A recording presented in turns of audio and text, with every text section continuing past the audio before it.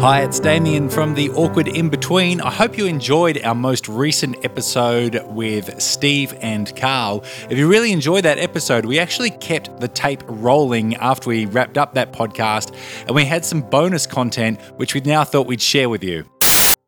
Appreciate you guys. Love you both greatly. And so grateful for the part that you've both played in my journey. And thanks for joining us. It's been a pleasure.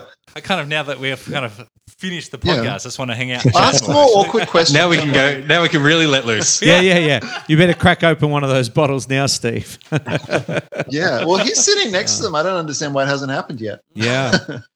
Choices. But no, go ahead, and if you don't be afraid of asking questions on if there's a controversial post going on my Facebook. I've All right, got a very vast range of, ultra conservative Catholics and Sydney evangelicals and all kinds of people. And if people are kind and respectful, then it's always fun. No, and I think that's this podcast, I guess, in a little box, is just kind of going, we've got to be able to have conversations and not have to agree for it to be civil, and gracious and from a place of love. We had great chat with Caleb Hart. Did you ever meet Caleb, Steve?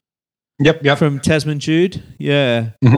And got into, topics of kind of racism and stuff with him. And again, he's so gracious. He's kind of like, well, you guys are, straight and white and middle-aged, and you've kind of basically hit the jackpot, but it's not your fault. Like, you didn't ask to be those things. It's just what you got dealt.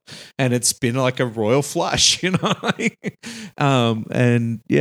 I guess, and that, when we were trying to decide whether to even go ahead with doing the podcast, a lot of it were, one of the big questions we were asking is kind of like, does the world really need the opinions of, two more middle-aged white guys? It's kind of like, well, no, but maybe some of the middle-aged white guys out there could afford to hear some things, To actually have models of middle-aged white guys doing this work and bringing in perspectives other than their own is really, really needed, because, what middle-aged white guys are a big voting bloc and have a lot of power and own a lot of industries. And if there aren't good examples of that out there, then society isn't going to be able to move forward, because we can't just get rid of you lot and then build a society without you. That's not going to happen. Yeah. This work has to happen. Yeah. Exactly. Yeah. I think we're never going to get to the position where, the whole world is inclusive. I don't think we're ever going to get there.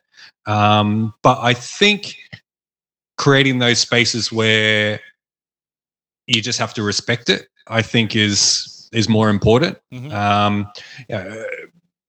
Even racism and that exists currently, and that's been going on for much longer than this issue of sexuality.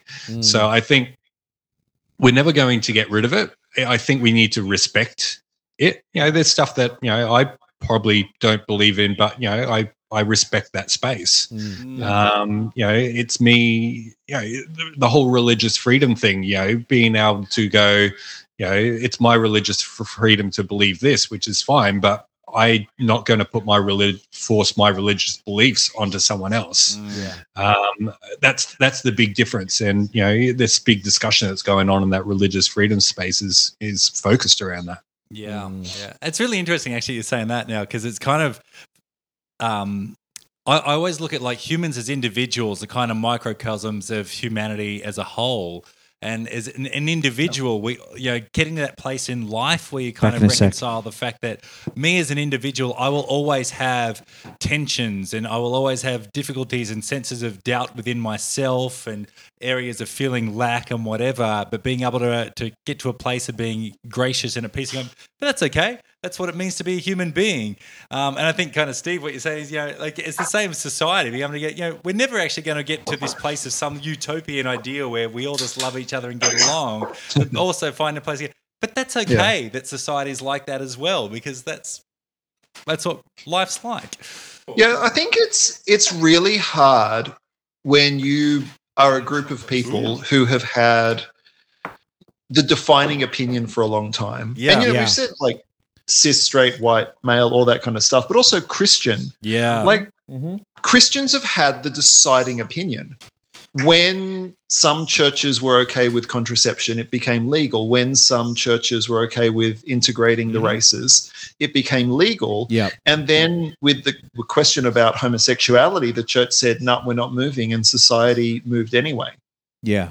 And so the church was in this space where it's like, hang on, we didn't get to decide anymore. Mm. And that feels like my right to an opinion got taken away from me. But what actually happened was the right to the deciding opinion got taken away. Yeah. And so the church is now adjusting to a phase where our opinions come under scrutiny. You know, like if I think I've built a church over the decades well enough that if I got up on Sunday and said, oh, hey, everyone, you know, it's the law that no one's allowed to drink, my church would laugh at me and do whatever they wanted. That's Like- right. Yeah. I have been clear with my church that I don't tell them what to think. Mm. That's not my job. And I've actually taken myself out of that space. And I still know that I have, probably because of the way pastors are perceived, I have probably more influence than I should have over some people, you know, and I'll say, look, I'm not going to tell you what to think because I know I'm a pastor and you'll probably, you know, you'll probably feel intimidated by the power dynamic here. So I won't tell you what to think. But the hard work has actually been making my opinion not compulsory, so that now I'm in a place where I can have one opinion among everyone's opinion. Yeah. And that's actually a better place for me. Oh, I was just going to say the big shift was churches being able to be comfortable to say we don't actually have the answers. Yeah. So, you know, go back a year ago around homosexuality, you know, Hillsong released a statement where they just said, we don't know. You know, we're not at so that good. point yet or whatever, which, you know, I think in the Christian space, a lot, the gay Christian space, they really took it as a bit of a cop-out because, you know, they were sitting on the fence. But I think that was a big shift of actually a church saying, we don't know the answers. Yeah. And that's, I think, as in my, you know, for lack of a phrase I hate less, deconstruction, it's so much of it has been not about, like, it starts in a place where you go, oh, I used to think gay people were bad and now I think that gay people are good, right? Like you're kind of flipping your opinion on issues. I used to think that abortion was a bad in every circumstance and now I don't. But what I found myself in the early stages was like hating the Lyle Sheltons of the world as much as I used to hate the whoever's, you know, not specifically, but let's say, you know, the Anthony Van Browns of the world, right? Like the antagonism that I had towards liberals, I now felt towards conservatives.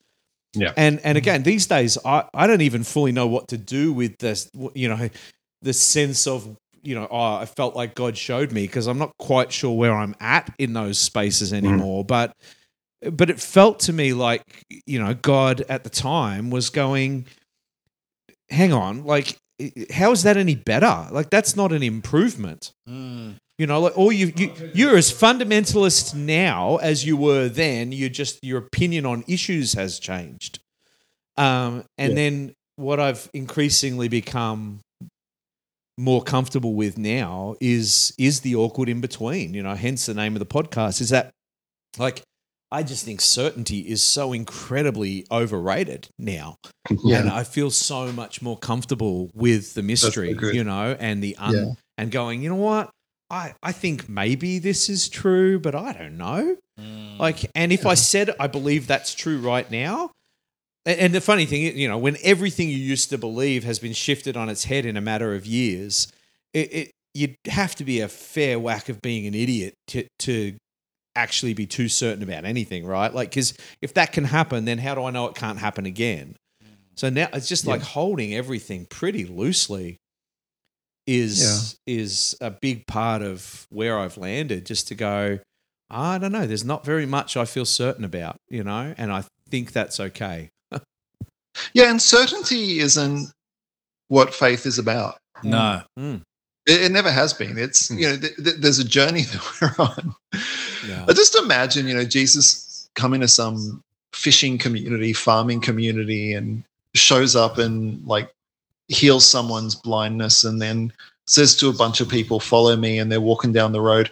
They didn't have a clue what was going on when that was happening. Yeah. And Jesus didn't answer questions. If you read the gospel, people are shooting questions at him left, right, and center, and he'll be like, oh, think about the birds and the flowers. Like, yeah, right.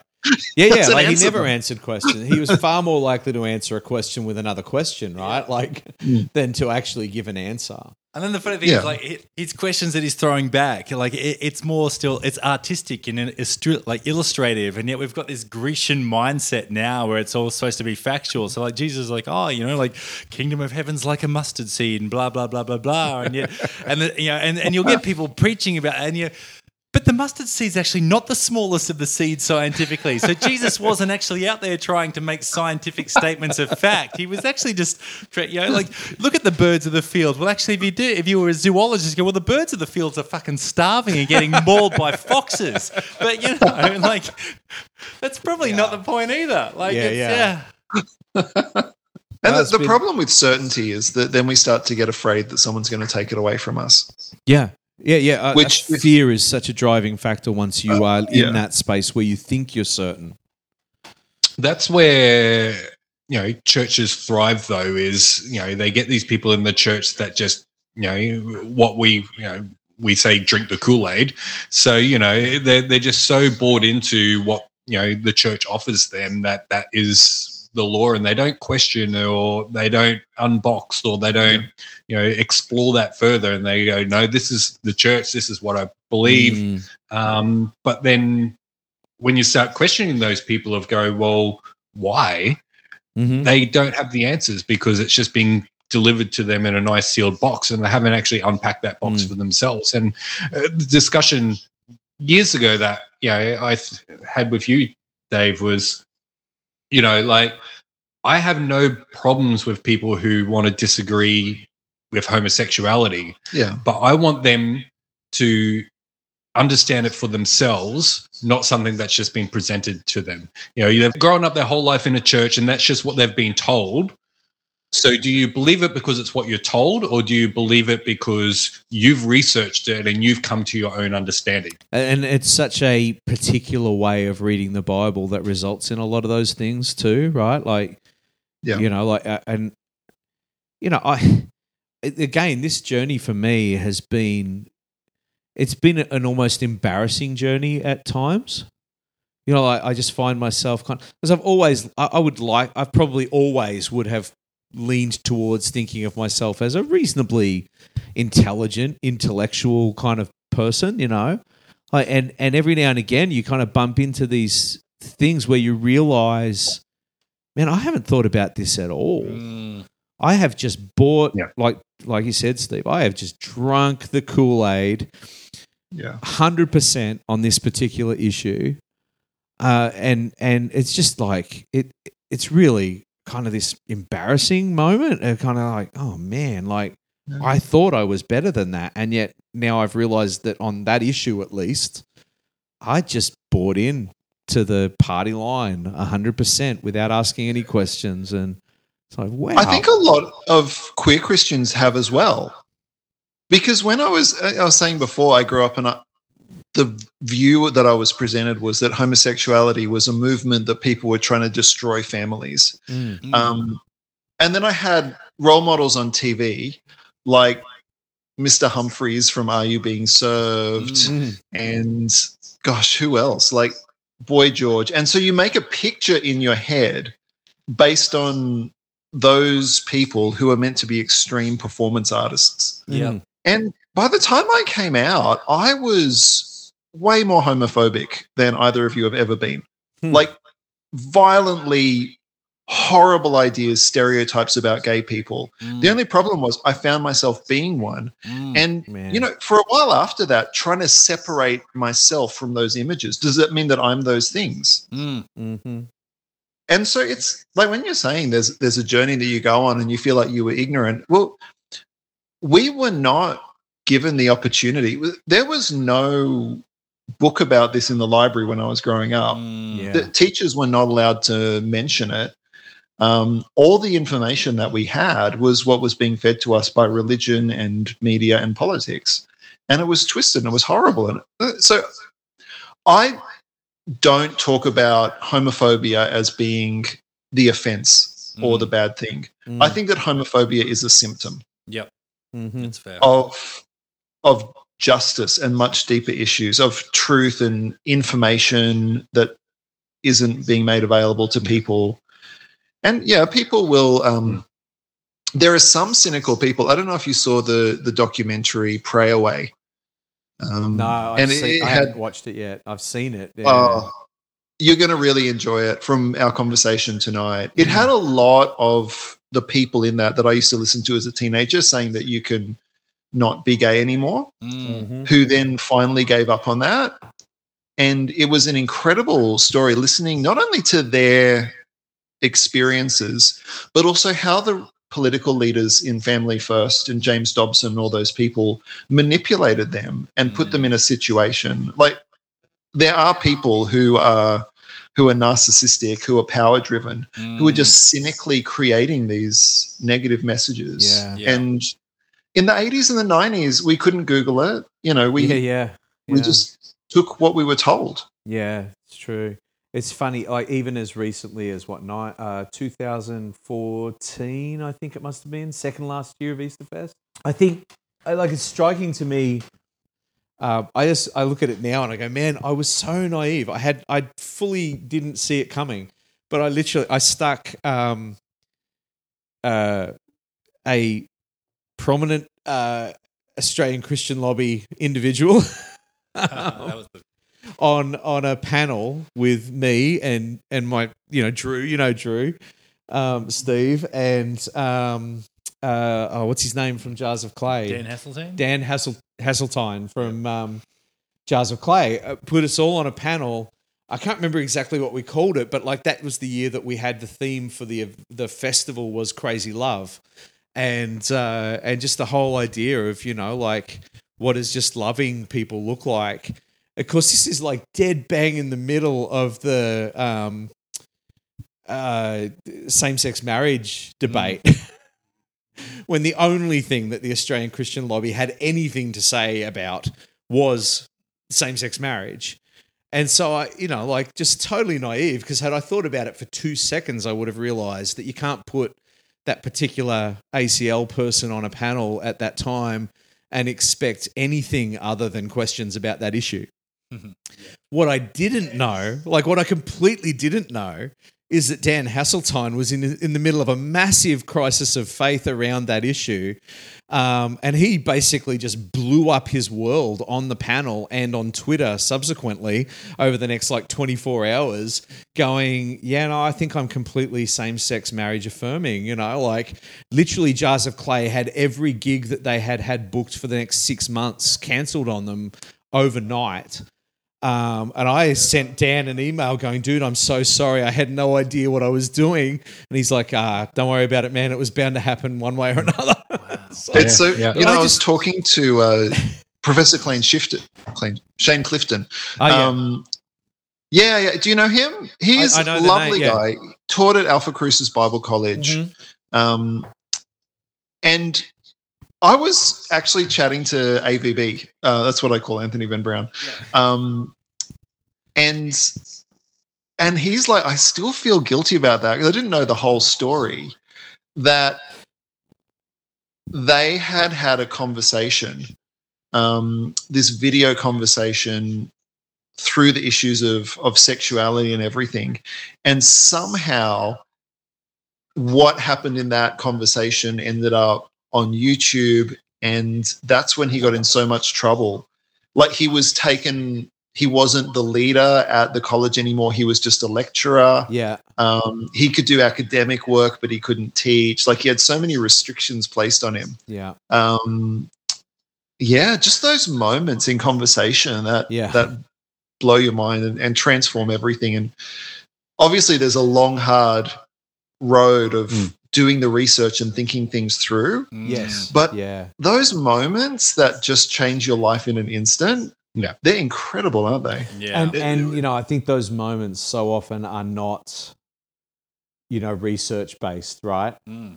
You know, like the research, I agree with you that like the research is important, like being out, going and rethinking the logic that previously underpinned your old ways of thinking and kind of undoing all of that is important.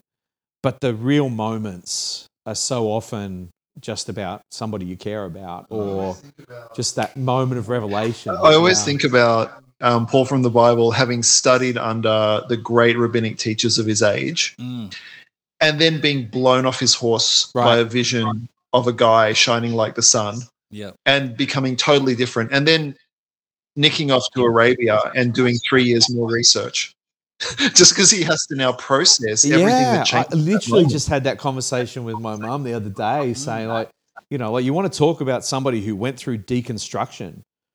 You think about him and his faith and what he believed, and then he gets knocked off his horse in a way that basically calls everything he's ever believed into question.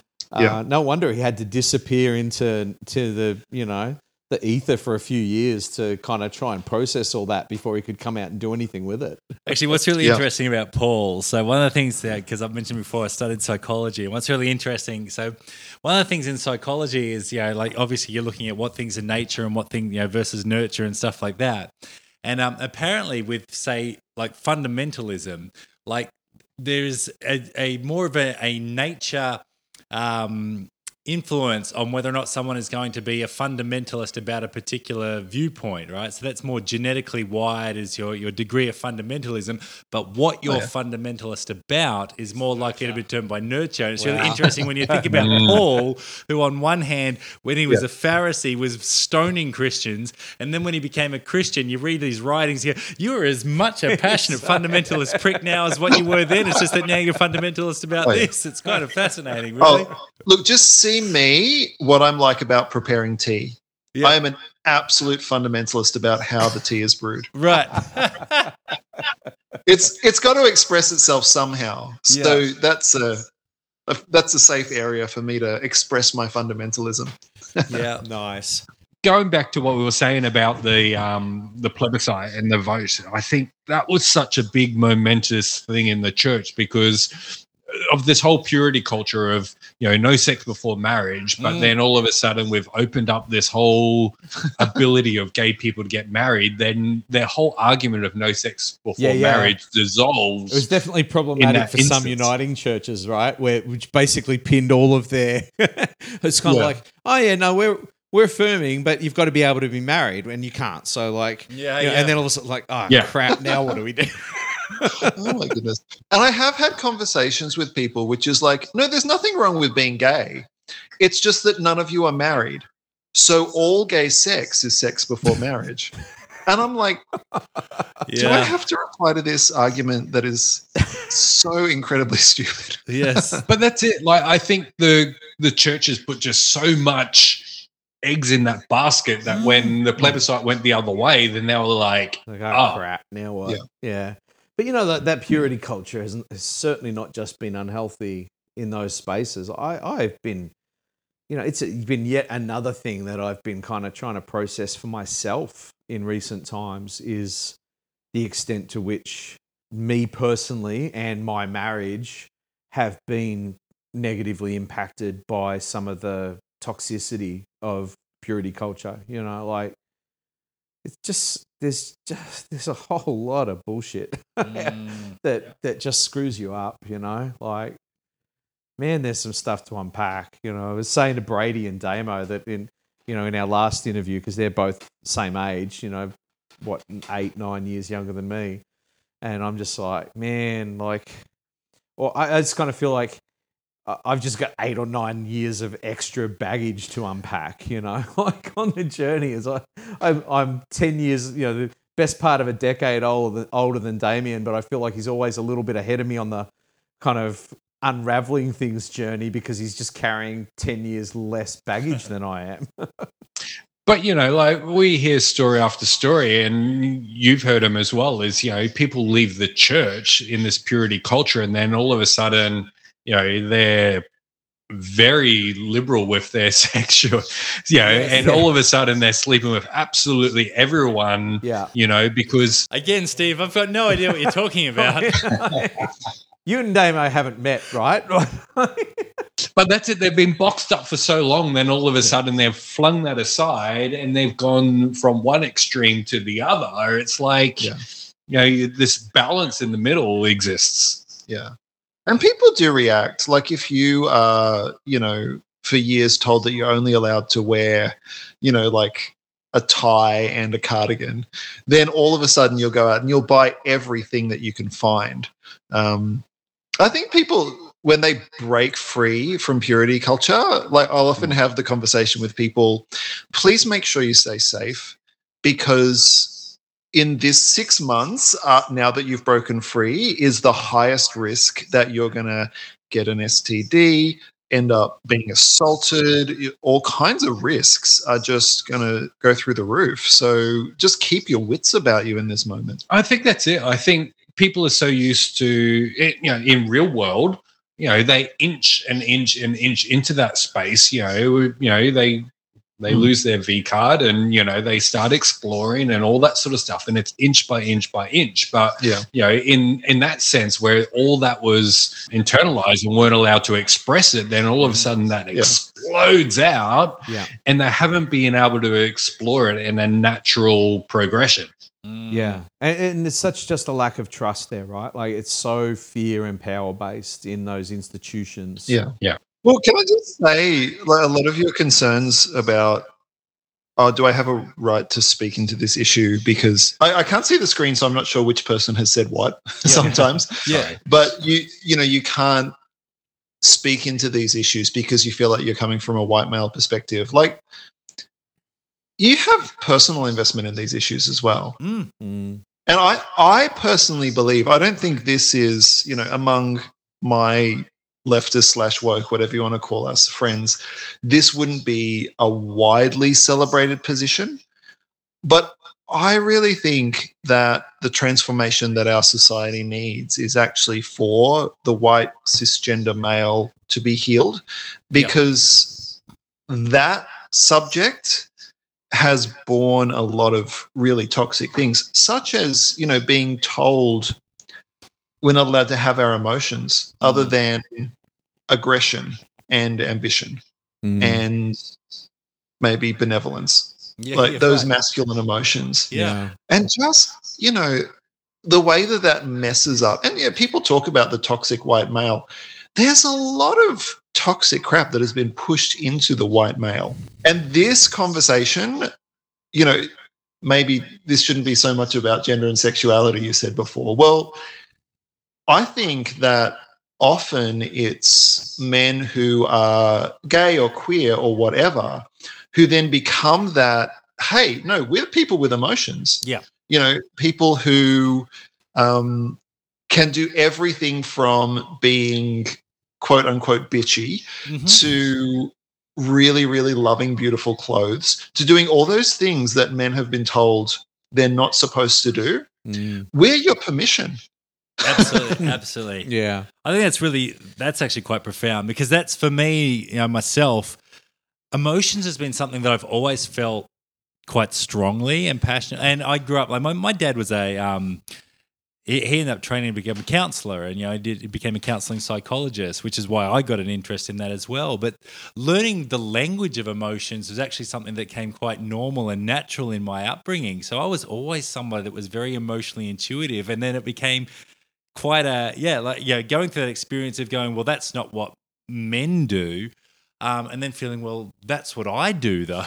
And then going, is it because I'm, and having these social labels in camps and going, well, am I gay? Am I queer? What am I supposed to be then? Because I have this experience of what it means to be me, and I've got a penis, but I'm not having the experience that apparently I'm supposed to have while having a penis. And so then like just finding all these weird spaces that, and what does it mean? But then sitting here, because I personally find far more comfort and solace among the gay community than I do among the straight community. But I think, as you're saying, Carl, it's because there I have that permission to just be emotional and free and interested in fashion and music and all the stuff, the arts, and not have to talk about football and MMA and want to punch things. And yet you're still hanging out with me sometimes.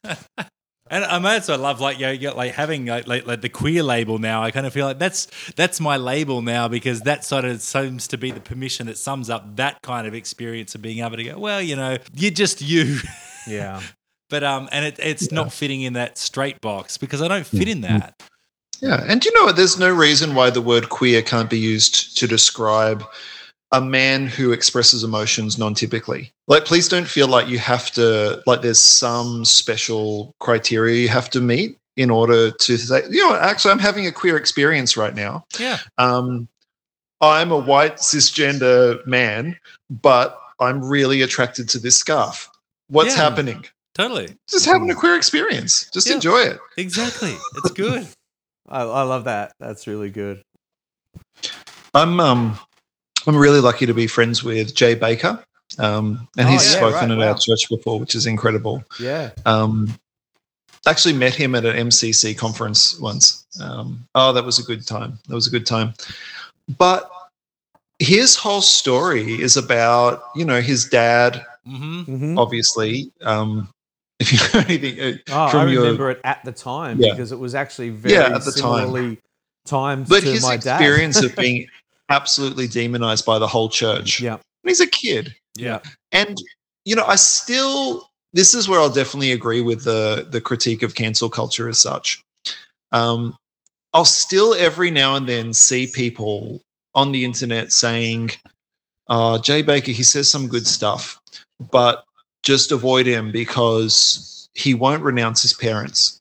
And I get, that's like a red flag to a bull to me. I'm like, after everything he's gone through, they're his parents. Yeah. Why does he have to renounce them? Oh my gosh. Yeah. And after, reading a lot more about his life, I can't say I would go out of my way to help his dad in many situations. Yeah. Some of the things that guy did, not about the money. Other stuff that's gone on. His mum, on the other hand, I'd go a million miles for. Absolutely love Tammy Faye. Oh, I watched the what was it, the movie, right? Yeah, 50 Hours of Tammy Faye, yeah. And I got to tell you, man, it was a bit triggering because I feel so much of that stuff. Did you listen to Jay Baker when he went on Peter Rowland's podcast? I have, yes. Yeah, because that was fascinating too. And then his experience of watching that movie is going, So we had Jay living in our house for a few days while he actually came to a Crave conference, and that's so cool. amazing person. But he's so introverted in that because he's had so much external pressures on him and that from life that he just needs to look after himself, and so he wraps himself in a cotton ball and just. He looks after his own bubble. It's so precious. He's a lovely guy. Absolutely lovely. I've heard him on a couple of, he did I think he did I Was a Teenage Fundamentalist as well. Yeah. Wow. So I've heard him on a couple of podcasts. Yeah. Yeah, very interesting. And like I say, and you know what he's really, really good on? Like his passion in scripture is for Galatians. Which what we were talking about before, the difference between following the rules and grace is the whole message of that book. And, how what you look for in a life of following Jesus is love, joy, and peace. That's the outcome.